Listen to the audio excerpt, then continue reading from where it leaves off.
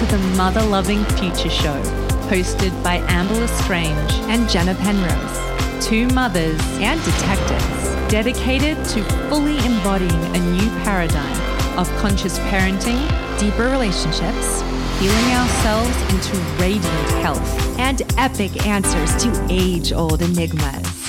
Get ready to get your mind blown. Because this week's episode starts in 3, 2, 1. Hello, everyone. Welcome to the Mother Loving Future Show. We are so happy that you've joined us. I'm looking at you two as well, just so you know. You three. Sorry, Jenna, don't want to leave you out. We're your hosts, Amber and Jenna. Woohoo! And today we have the pleasure of speaking with two of the finest ladies in town, Sarah and Ciela. They just both did a little bow. The founders of Joan of Sparc. We are going to get really deep into this incredible topic, the guru-free approach, which Joan of Sparc was created, birthed out of. Before we get into the good stuff, Jenna, would you like to introduce our guests to our audience? Absolutely. So our guests today are Sarah and Ciela. So I'm going to tell you a little bit about both of them and a little bit about their joint venture. So Sarah draws upon her studies in philosophy, religion, and depth psychology at the University of Philosophical Research and Pacifica Graduate Institute. She has been a lifelong seeker of truth with an insatiable sense for self-discovery that led her to travel around the world to study meditation, shamanism, classical Indian dance, and transpersonal states of consciousness, among other things. Ciela weaves her inner work and creative inspiration through her daily experience with a contagious enthusiasm for storytelling and artistic expression. As a psychogenesis explorer and haiku poet, part ancient future, part sea goat, and part revolutionary, she is constantly unraveling and deep diving on the daily to continue to know herself even more. Can I just give a round of applause to those bios? Oh my gosh. I want to be you too. Okay. So awesome. And together, Sarah and Ciela are co-founders of Joan of Sparc. And Joan of Sparc is a digital platform for empowering a global collective of women through tools of self-inquiry and astrology-based resources. They are bringing forth a new methodology of peer-to-peer coaching, which is disrupting and redefining the self-help industry. And we are so excited to have them with us to talk about this very pertinent topic. So thank you guys for being here. Welcome, you two. Thank you. Don't be timid now. Come on, Sarah. I've never experienced someone reading a bio like that in front of me. So it's like, oh, okay, I can take that in. That's you. Time I wrote to it. receive. I wrote that bio. Wow. We are so glad we're all in the same city because Ciela, you're usually based up in Jackson, but you have been in New York, and we were just talking that even though you've been there for a month, there's no New York burnout plastered anywhere on your face. You are glowing and as shiny and beautiful as ever. Fresh as a daisy, pink pearl. And Sarah, who's in the midst of major motherhood in the first, under the first year, you are a vision as always. Could not be more lovely. And my sister-in-law, by the way, I'm very proud of that. I love you. We got so lucky with that. Okay, so definition time, the guru-free approach. Let's clear this up. Okay, so this is my definition, and you guys feel free to jump in and add or take away anything that you feel. Okay, so here's my definition of the guru-free approach. An approach to connecting with the divine that requires no intermediaries. No gurus, priests, or spiritual leaders need to be the middleman in your connection with spirit anymore. We are in a time of mass awakening where many people are waking up to the fact that they can have a direct and conscious connection with spiritual forces through meditative practice and the gateway of the heart. You're right, Sarah. That needs a spiritual clap. Ready? Amazing. Do you guys want to add anything to that? I mean, that was like a mirror. Right? As you mentioned, Joan of Sparc is born out of this guru-free philosophy, which for us, we really see that there's a new way of learning and a new way of teaching that empowers individuals rather than creating codependent dynamics. Mm-hmm. So are you saying there's an element of handing your power away when you fall under the guru approach? Right. We look at it as a guru model. So a lot of popular coaching today, for example, not just in coaching, I mean, it can be in relationship, it can be in brands, it can be in anywhere where we're giving our power away. But as far as the guru model, it's one personality with power and information that other people are seeking and lose sight that they actually have that power within themselves. Mm-hmm. Happens in the medical industry too, I might add. We're a bit obsessed with that topic right now. Heal yourself now. Look out for our next podcast. So let's start with the very basic question. What does the word guru mean to you? You've just explained to us a little bit about it. Is there anything you want to add to that? Yeah, so our guru-free philosophy actually says the true guru is within you. So guru has this heavy connotation of wisdom, of knowledge, right? And we are just here to bring this conversation to the collective, to have a dialogue around that. What does guru mean? What does it mean to you? So guru-free philosophy does not mean that we are anti-teacher, right? It doesn't mean that we're anti-leader. It just means that there is a tendency within humanity to give our power away. So let's look at that. Let's look where each of one of us have given our power away in our lives and reclaim it. Well, let's look at that. Do you guys want to speak to some personal experiences? And Jenna, you and I can jump in here as well, so you guys aren't totally on blast. But whoever's inspired, give us your personal experience on this topic and how you came to be sitting where you are today, which is the guru-free approach. Well, if Ciela's open to sharing, since she really spearheaded the vision of Joan of Sparc and has such an interesting life experience to speak to around this topic, if you want to start by saying anything. The invitation from the Sagittarius, the private investigator, Sarah. Sarah handed that over very quickly. Yeah, so I've been a seeker for most of my life. And there was a time where I felt that I had found exactly what I was looking for, which was phenomenal to actually feel that sense of peace and acceptance and wholeness within a philosophy, within a community where life suddenly made sense. I felt on purpose, surrounded by people that felt the same way. And it was a ride. It was extraordinary. And so I was kind of brought into a community and had the privilege at the time to work for that community, not only to study, and I'm a insatiable student, but to study deeply world, religion, synthesis of cultures and religion, and to also really be around other people who were seeking as I was, which, I was just unquenchable. I couldn't stop. And so there was a power there. There was a generative energy that made it seem that anything was possible. And especially juxtaposed in the world that we're in today, it felt very hopeful. And there was a lot that touched my heart so deeply. There were deep woven truths of knowledge based on sacred texts. And, certain parts of myself felt that they were waking up to something. And, I went through that period of time, not only studying, then working, then literally becoming a leader and a part of it, marrying into the organization. And it was extremely challenging for me because there were definitely moments that felt questionable. And yet the way that the teachings were pointed was that anything that was questionable was really about me. Like I was the one who, it was my ego, or it was something in me that was innately wrong, that was broken. And so I was literally striving to work, to help, to rebuild, and to basically beg for forgiveness all the time.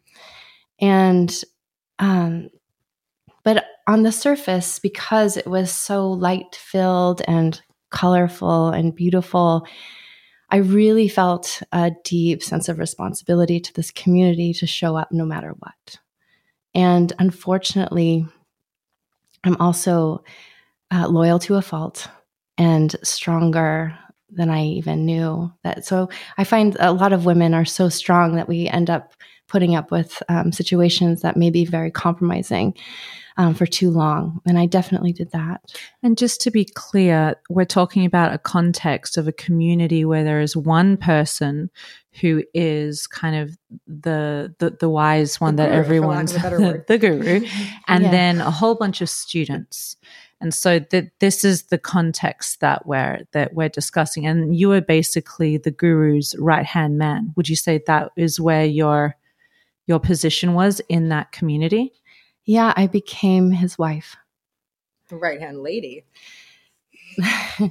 and so I learned so much in that experience, really getting inside of a community, a spiritual community, seeing the inner workings. I was very passionate about what I was in charge of, which was a nonprofit to preserve the sacred traditions of indigenous cultures, working with children monks from the Tibetan refugees in South India, the Karo Nation in Peru.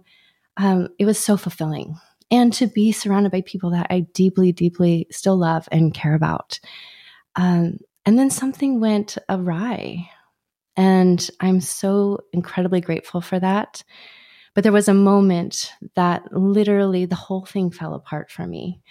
And suddenly I was faced with losing everything that I cared about, everything that I had made a priority of my life, my husband, my homes, my livelihood, my community. Suddenly it was gone. Sounds like Saturn's return hit you a bit late. Can be harsh, that breakdown. But I'm waiting for the breakthrough, because I know that's on the other side for something that massive. Your whole life reset is around the corner. Yeah, it actually felt as if I died, but was still alive, right? And I know that we probably have those experiences if your house burns down, if you're identified with all of your things, right? I was very much identified with my role as a wife. I was identified with the community members as my family. I was identified with where I lived, and so I got to die. And in that, I got to go home where I grew up, which I was never part of our kind of tour, right? I was never really allowed, so to speak, to go back to where I grew up. And so I crawled back there and was able to really regenerate. And that was, from the mountains and the rivers. And I live in Jackson Hole, and it's one of the most beautiful places on the planet. And there I went into a cocoon of sorts and got to really reflect deeply on my experience and where I had gone and what took me there. What was it that attracted me to this kind of community, these teachings, a guru, right? What was I seeking outside of myself to be fulfilled? Where was I giving all of my resources, all of my money, all of my energy, all of my entire existence? Why? Correct me if I'm wrong, but it sounds like there are two factors in this equation. There's the teachings and the wisdoms that you're exploring, and the study and the community and the enriching journey, inward journey that you're going on, which you seemed, from what you've explained, to be in total resonance with. And then there was the guru construct of that framework in which you were exploring everything, which something happened there where you lost faith in that model. How did you come to step out of that family, really, that you had created when you were so in alignment with all of the teachings and the inward journey. What was the thing that didn't sit right with you in the guru philosophy that was enough for you to just step away and start searching that inner world without the context of the guru? To me, it comes to values and principles. And I realized that I had bent my values and principles in order to align with his. And there was an extreme cost for that. And when I was able to have this, what I say, it's the hardest thing that ever happened to me, that the best thing that ever happened to me, right? When the veil was pierced, because I didn't know I was in this situation. I was definitely, I had lost the ability to think for myself. So then I came into alignment with my true values and principles, and I no longer could stand there. Mm-hmm. What I want to know is what is the process? Because obviously you're a very strong woman, a spiritual seeker at heart. What was the process where you sort of like slowly and systematically were compelled to bend your principles? Like, how did the guru kind of manipulate you into being someone that you didn't want to be, let's just say? It's a really good question, because I've become pretty a student of this, let's say. I've been watching and observing how this is a very common story. It's a very common story. And so what is it that is inside of us that... It's so common, in fact, that it's not exclusive to a spiritual teacher. It's something that we can all do in love relationships or with teachers or even with friends that we admire and put up on a pedestal. Yeah. Give our power away to. Yeah, absolutely. Been there, done that. Never turns out pretty. No. How did he systematically get you to compromise your values? Right. So in the study of how we give our power away, when I've observed this, there's this innate sense of wanting to belong, right? And also there's this kind of deep attraction to that which is familiar. And so for me, I had a deep attraction to that which felt familiar, and it filled a void, so to speak, temporarily, not truly. But where I was actually looking for God, there are many people and many kind of, as Sarah mentioned, it doesn't have to be just a guru, so to speak. But there are those who are looking to step in and become an intermediary, right? They're like, oh, this is an opportunity, really, because these people are innocent seekers, or they're truly, truly looking for something. I can capitalize on that, right? So I think in essence, it's a business. I see it a lot. And mostly it happens around personal gain, manipulation for personal gain, for financial reward, power, sex, etc. It's happening all over the place, and it's happening more and more in the sense of the collective that we're seeing it now. I think it's always been happening. But so do you think that's intentional? Because when I think about it, I think about it's dangerous to claim yourself as a guru or take that seat as a person with all the answers and the only one that can channel the divine, the exclusive one closest to source, which has all the secrets which everyone wants. It's dangerous even if you authentically believe that story, which I'm sure a lot of people authentically believe they are the chosen one, let's just say. It's dangerous because we're still human. There's still that element of the ego, which is so tricky. As you know, your studies were all based in the ego and watching it and studying it and knowing if we can kill it or if we can tame it. So I can imagine even people who are wanting to do well in the world, there is a contamination with their filter because we have the ego. So I don't know. And you're saying that people go out intentionally to take advantage of people who are looking who are seekers and looking for someone with the answers? How would that show up? What should people be looking out for? Are there some red flags that we can all look to avoid falling into that type of brainwashing trap? If they call themselves a guru, it's a red flag for me. Number one red flag. Amen. Okay. Guru, master. Yeah, master, even worse. Yeah. Well, to touch on that, well, actually, to go back to what Jenna was asking, there's a way in which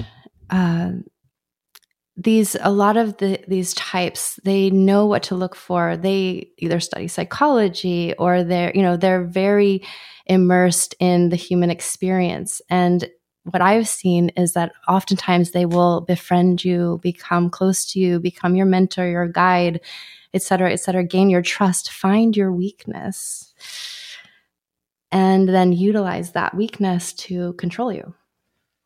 Wow. And that's all intentional? You don't think that's a subconscious thing? Well, also to go back to what you were saying, I think they have to believe their own lie in order to live it, right? But let's think of an actor. They put on the face, they put on the personality in order to become that character, right? That's called narcissism, right? Could be. Like you don't know, you can't recognize the manipulation, power, control games that you're running because you can't afford to. You have to believe your own act. Yeah. Part of what I think is really interesting about this is the use of truth to manipulate.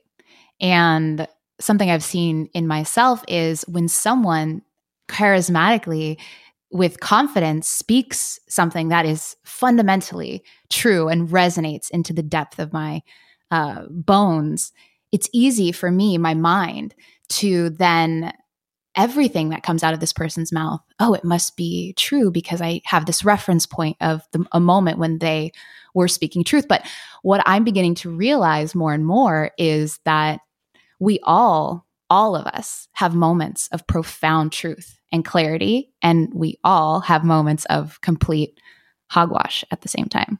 Human experience. Do you feel like the guru that you've known in your experience has been that they did study truth with a true heart, or was it more like esoteric knowledge for the sake of manipulation? Or how do you think they came to understand that which is true? That is an epic question. That is an epic question. And answer or no answer? Sarah's just about to hand it over. Yeah. I think it could be unique to the variety of people that fall into the spectrum, right? Some people may have an experience of seeking truth authentically, really going down that path, and then a little detour. Oh, that power feels good. People really like me. Wow, now that I'm sitting in a throne. Oh, goodness. Wow, they're bowing to me at my feet, like flowers everywhere I go. I don't even have to comb my own hair. Wow, right? So it could just go from point A to point B, I think, pretty quickly. And then I feel like there's others who are literally seeing an opportunity. Like, okay, I got what it takes. I'm charismatic. I always wanted to be an actor. I can play this part. Sounds like a dangerous trap to fall into. Because as you said, Sarah, there's an element of truth that you're sensing and it's resonating and it's opening you up. And I'm sure you're seeing results in your life. You're seeing a sense of inner peace and you're flourishing in so many ways. And also it can be subtle, this form of manipulation. Well, I have a question for all of us, actually, for anyone who wants to answer. And that is, how do you discern when someone is coming to you with information that is difficult to empirically know or learn? How do you sense if what they're presenting is actually true or not? How do we investigate or learn to investigate truths for ourselves that are often obscure? Such a crucial question. But I mean, for me, I know I go by something which I call the law of resonance, right? So if I feel that deep sense of resonance in my bones, I move towards it. If I don't feel it, or if I feel any dissonance at all, then it's a no, and, Yeah, that's how I move, because even in the news, even in things which are supposed to be true, it's like some things don't feel right. And you have to just kind of resonance test every bit of information. I want to push back on that a little bit because I have a similar process and I know we all do. So how do we, knowing, like I'm a pretty conditioned person. I have moments where I feel connected to my heart and I make a decision. And then later on, I realize, oh, that was not my actual heart. I was influenced by my own conditioning, by what I thought was my heart, but it turned out not to be. So when we're in that process of discerning, it's an art. I think it's becoming a master of knowing the difference of your heart and your head. Yes. And we have a whole life to practice that and to figure it out. And a lot of the time we figure that out the hard way. When you follow the head, you get a specific result. And usually when you follow the heart, you get a different result. Life flows, life opens, things line up. It turns out to be a pretty beautiful scenario usually. So I would say to your question, Sarah, just be a student in recognizing the voice of your head and the voice of your heart. And as you said, Jenna, it's all in a feeling. Like I now know the difference between my conditioning and my ego and fear, let's call it, and then the knowing of my heart, my inner wisdom and love, and let that be the compass to the choices you make in your life. I completely agree with that. And just on that note, it's like maybe if you are experiencing a bit of truth which is coming from your heart, and then in the aftermath that this piece of truth really came from my heart, just taking stock of what that feels like. I know you're going to say the same thing, but and then when you come around something that wasn't really your heart, but it was conditioning, what does that feel like, and what's the difference? I'd like to add also just around the piece of the heart, because the heart, in my experience, has many layers to it, right? So from which perspective are we accessing our heart, and how deep inside of our heart are we accessing our discernment? And that, part of what we're doing at Joan of Sparc is really supporting that flexing of the muscle of discernment, right? Which is what I hear we're talking about, in that exists like gold in the pure center of our heart. What are some tools you would offer someone in a Spark session, for example, who came to you with the question, how do I practice discernment? How do I come to know the language of my heart? Yeah, that's a great question. So one of the things we offer in Spark sessions specifically is a introduction to, and it's always an introduction because all of us are always learning, no matter how many times we've practiced listening, to relating to what is going on inside, taking inventory. So part of a Spark session is taking a moment to actually connect with what is really true in the present moment. Because we can be full, I know for myself, full of theories about what I should do or how to go to my heart versus my head. But to actually ground that into the present moment requires taking a moment intentionally for self-inquiry. So that's one way, is by taking inventory, starting with what is going on inside of me right now. What are the thoughts I'm having? What are the feelings that I'm having? And where are those thoughts and feelings leading me? Mindfulness 101. Nice one. Yeah. Are there any rituals and practices you would suggest someone start applying to get closer to recognizing that and refining that muscle towards knowing the difference between the heart and the head? I have something. So a couple things. So first thing is something that Anna Brown had mentioned, which is that she starts the morning with a meditation in which she sinks her consciousness into her heart.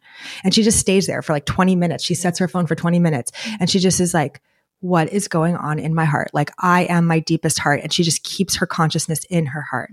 So that could be one tool.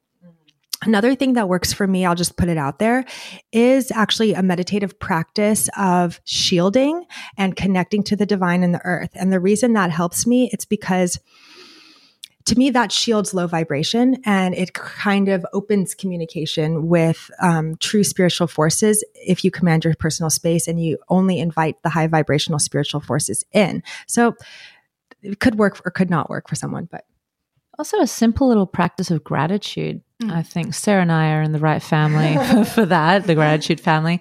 But simple little starting your day with listing 5 things you're most grateful for. I feel like that is the gateway to the language of the heart. And that kind of pushes out the negativity and fear and control and projection into the future or the past of the mind.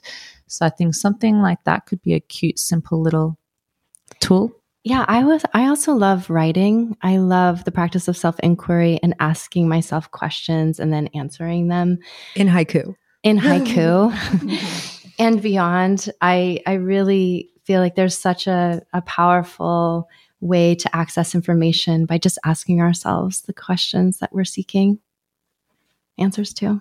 I love that, because that strengthens the knowing that you have the answers within you, which I know Joan of Sparc is all about, that you are your source of eternal wisdom. So that's brilliant. I really started getting into the power of prayer to myself, and including a greater universal wisdom in that. And I was quite amazed at the results. I would be very specific and clear on a question, and then I would see it coming towards me in signs and symbols and nature, and just a vision in my head, a feeling in my heart. And the more I asked the question, the more the answer was refined. And that's when the resonance test would come in. Is this a figment of my ego and linear mind saying these are the steps to get there? Or is this a configuration of a greater, deeper wisdom that I'm co-creating with something, bigger than my little human mind? Just a little thought. I was going to ask you guys, so I love that out of your story that you told us that you have risen from the dead and created this platform in which it's all about empowering the guru within. So I wonder if you guys could tell us a little bit about some of your principles of the guru-free approach, maybe, just so that they can have an idea of what that entails. Well, the first principle is who we are being matters. And this to me just encompasses everything, right? So let's say I'm the CEO of Joan of Sparc, right? The founder. The vision of Joan of Sparc came through like a volcano, I like to share. And because it actually did. It was very hot, very feminine, powerful, a fire. And it was like a mountain. And there was nowhere else to go except for to be with it. And what I realized in that, there is a responsibility with bringing a vision to life. And who I am being matters. My thoughts, my emotions, my words, my actions matter. And the same as a mother, right? Who you are being matters, because everything that you are being is being observed. And so I took that as such a beautiful gift, that awareness. And as our first principle, who I'm being matters, who I'm being with my co-founders, Sarah and Evan Mack, who is not here on the podcast today, but is just such a bright star on our team, that who we are being together matters. Who Sarah is being matters. Who we are being together matters. Who we are being then with the rest of our team matters. Who each one of us is being matters. And then who we are being with our greater community, right? It all matters. Every single ounce of it matters. And so from that, building a company, which is just a vehicle for us to bring forth the transformation of ourselves. We're in this, as students, we're learning alongside with everyone that is part of Joan of Sparc, right? As in, we're not the guru, right? We all have something to share and to learn with each other, to upgrade, to uplift from the inside. So we're all in this. But who we are being matters is really the primary principle. I'm so into that principle. And just on an energetic evaluation, who you are being will manifest physically and take form out in the world. And then that's going to be representing your brand and you. And so I think at this day and age where the veil is getting lifted massively, which I believe is an invitation to a higher consciousness globally for everyone. But I think that someone who says they are one way, but then really is showing up with their employees, with their guests, or whoever it may be, we can't do that anymore. We're moving away from the age of things easily hidden and into the world of transparency. And I think that doesn't work on an energetic level. It's kind of like the quote, be the change you want to see in the world, you know? So that's such a powerful thing. Okay, so we've said who we're being matters a lot of times just right now in the last couple of seconds, but I just want to say one other thing on it. And we just had a Spark session facilitator training, our first, and one of the participants just highlighted how much she loved this first principle, who we're being matters. And she broke it down in a way that I really loved. It's similar to what you just said, that who we're being, so who I'm being in this moment, my thoughts, my emotions, my attitudes, my actions, everything going on inside of me, who I'm being matters. It comes into form. It comes into matter itself. And not just that, it's reflected back to you, becoming your experience with people, corporations, love, health, all of that. So you better be representing the love and light if you want love and light Totally. Principle. Hey, sister. Do we have a number 2 on the list? We do. We have 10 principles. Woohoo! Let's choose another one. I did already mention that there's new ways of learning and teaching that empower individuals. So looking at that one a little bit closer, new ways of learning. Okay, I can learn from this person without giving my power away. So that is an exercise in itself, right? How do we receive information from someone we admire and yet stay in our center and stay in who we are being, right? Take what resonates, leave the rest. Yep. That's what Lisa Renee would say. And then new ways of teaching. So imagine that those who have already kind of created empires on this guru model, having an awareness of, oh, wow, I'm actually drawing all of this power away from the people. And maybe that maybe that's not correct for me to be doing that anymore. I still feel that I have things to share. How can I share what my experience is without sucking the vitality out of all of these people? So that's keeping one's integrity in check. Yes. Having the sense of self-observation where you can see, oh, this is a personal gain. I better watch that. Right. So the guru-free philosophy can be not only for those of us who are watching out for gurus, but it can also be kind of a rehabilitation for those who are already sitting in that seat. And just a rehabilitation note is the return to rightful owner command. I don't know if you guys know that, but that's a command which I can link to these show notes where you command back any energy that's been taken from you. So if you're in a situation where you've been being sucked by a guru or anyone else, you can call back your energy to you because that's your divine right. And we mentioned there's no inferiority or superiority, right? Because we all have something to share with each other, authentic expression. We believe that every single one of us has a message in our heart, right? So we want to create a platform to be able to hear what that message is.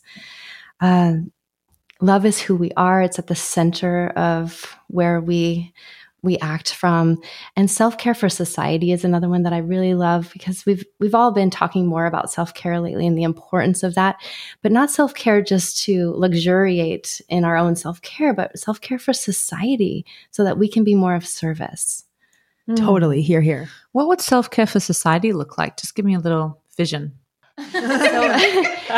Self-care for society to me is taking responsibility for my life.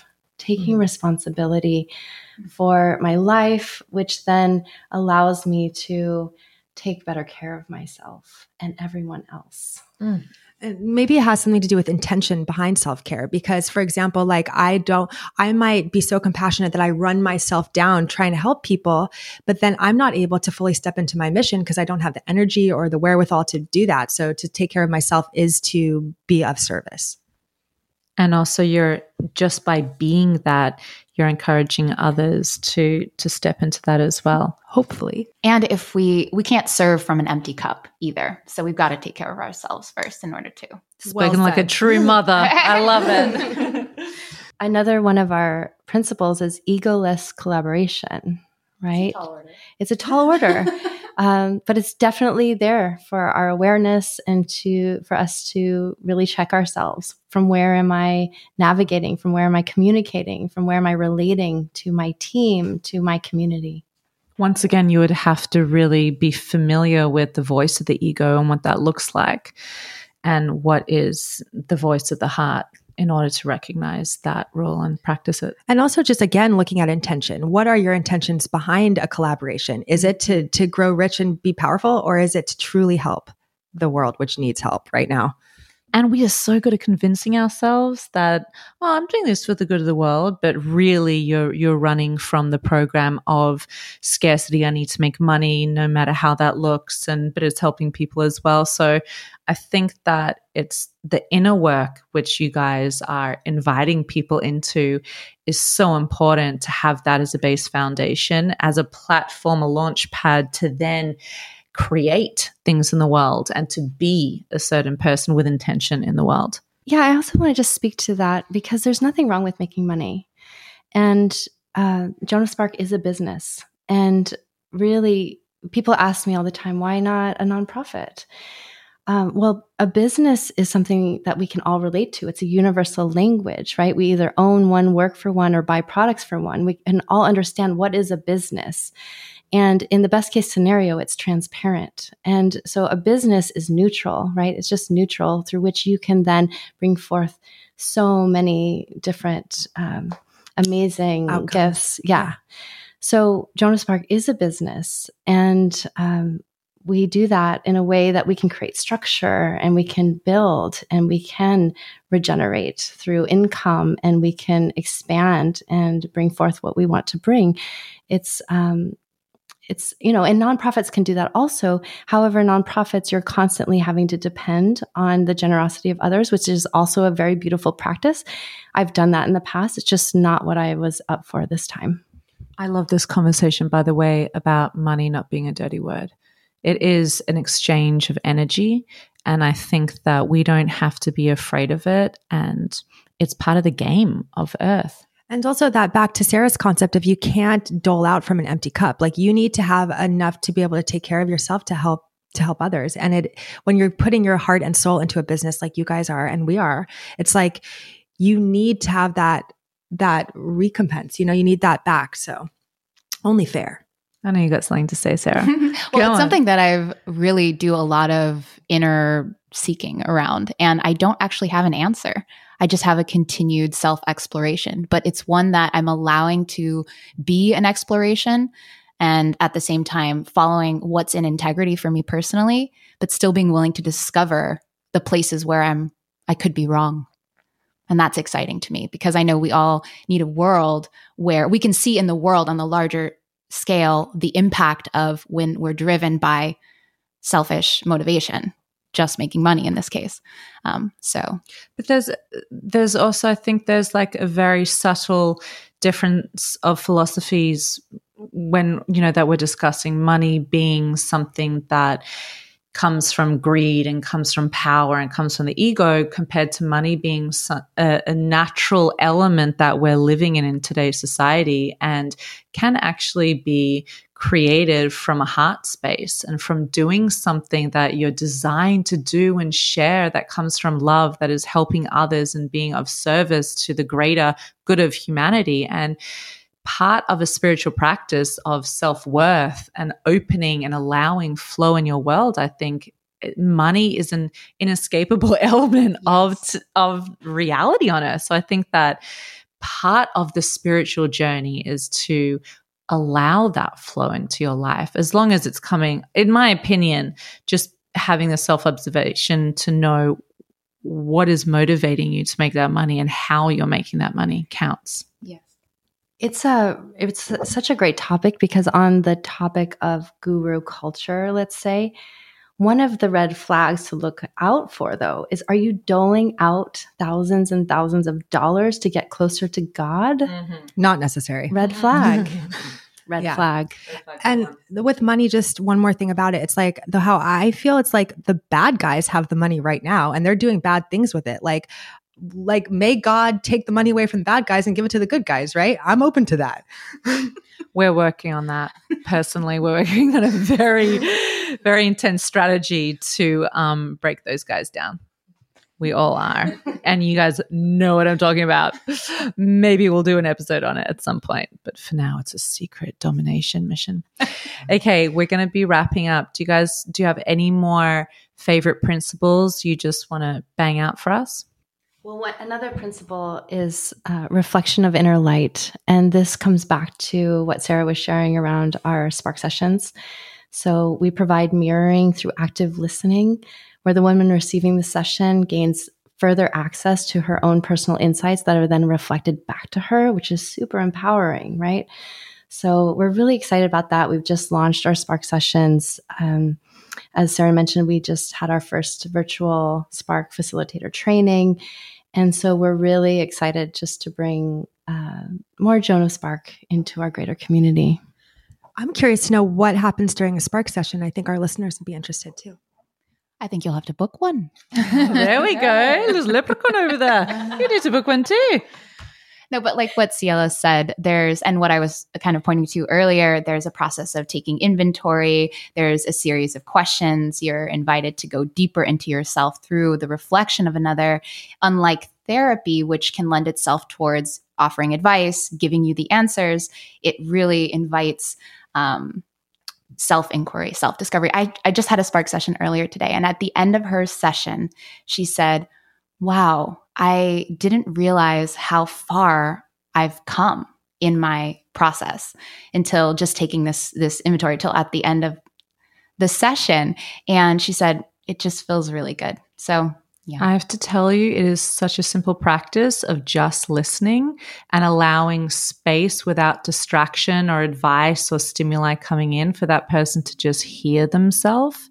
And in that hearing of themselves and feeling of themselves without any projections, that's the key to unraveling the issue. And that's the key to the healing. But it's a skill. It's an art to withhold your own, oh, you just got to do A, B, C, and then you'll be fine. And this is just what you got to do.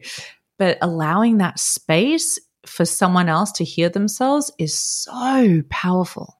It's brilliant that you guys are applying that.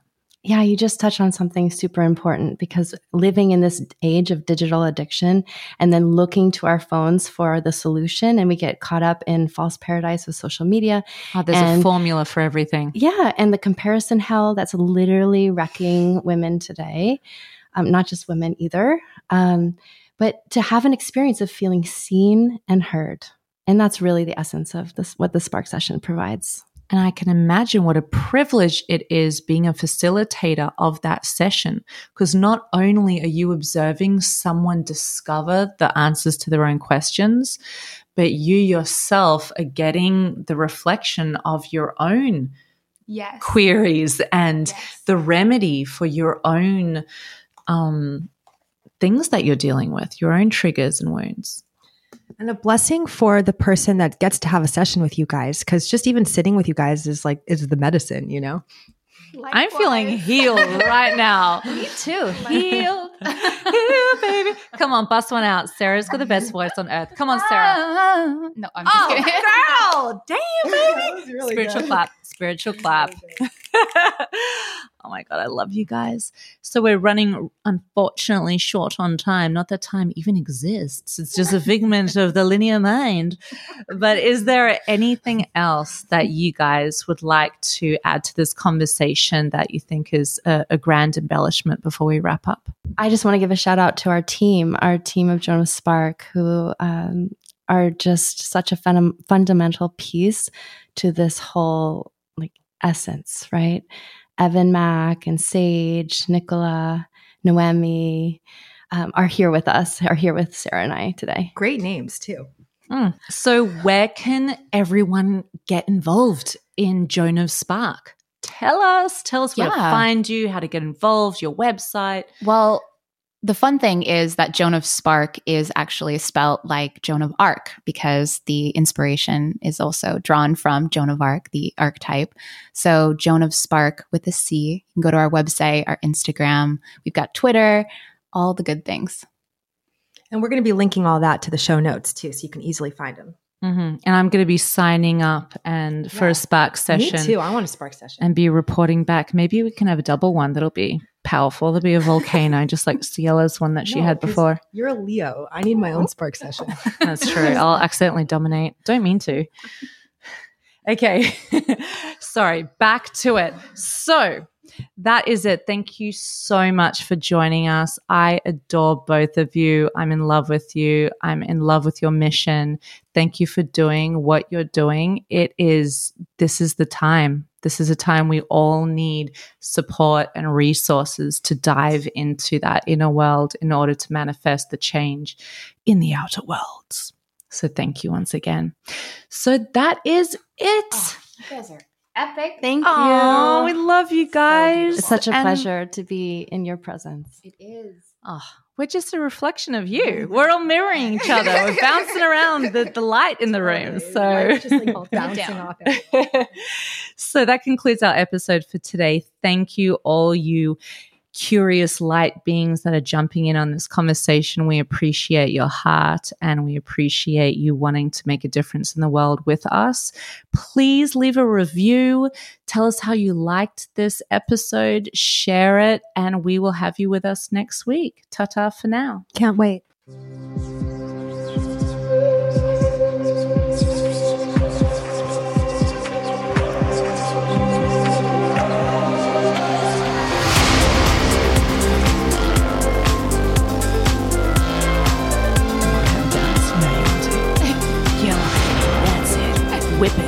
Whip it real good. Bust it out. Jenna, don't shut me down. Don't even think about switching that music off. Just start to get into it. Come on, Sarah. Give me some singing. Come on. That wasn't Sarah. Come on. That was great.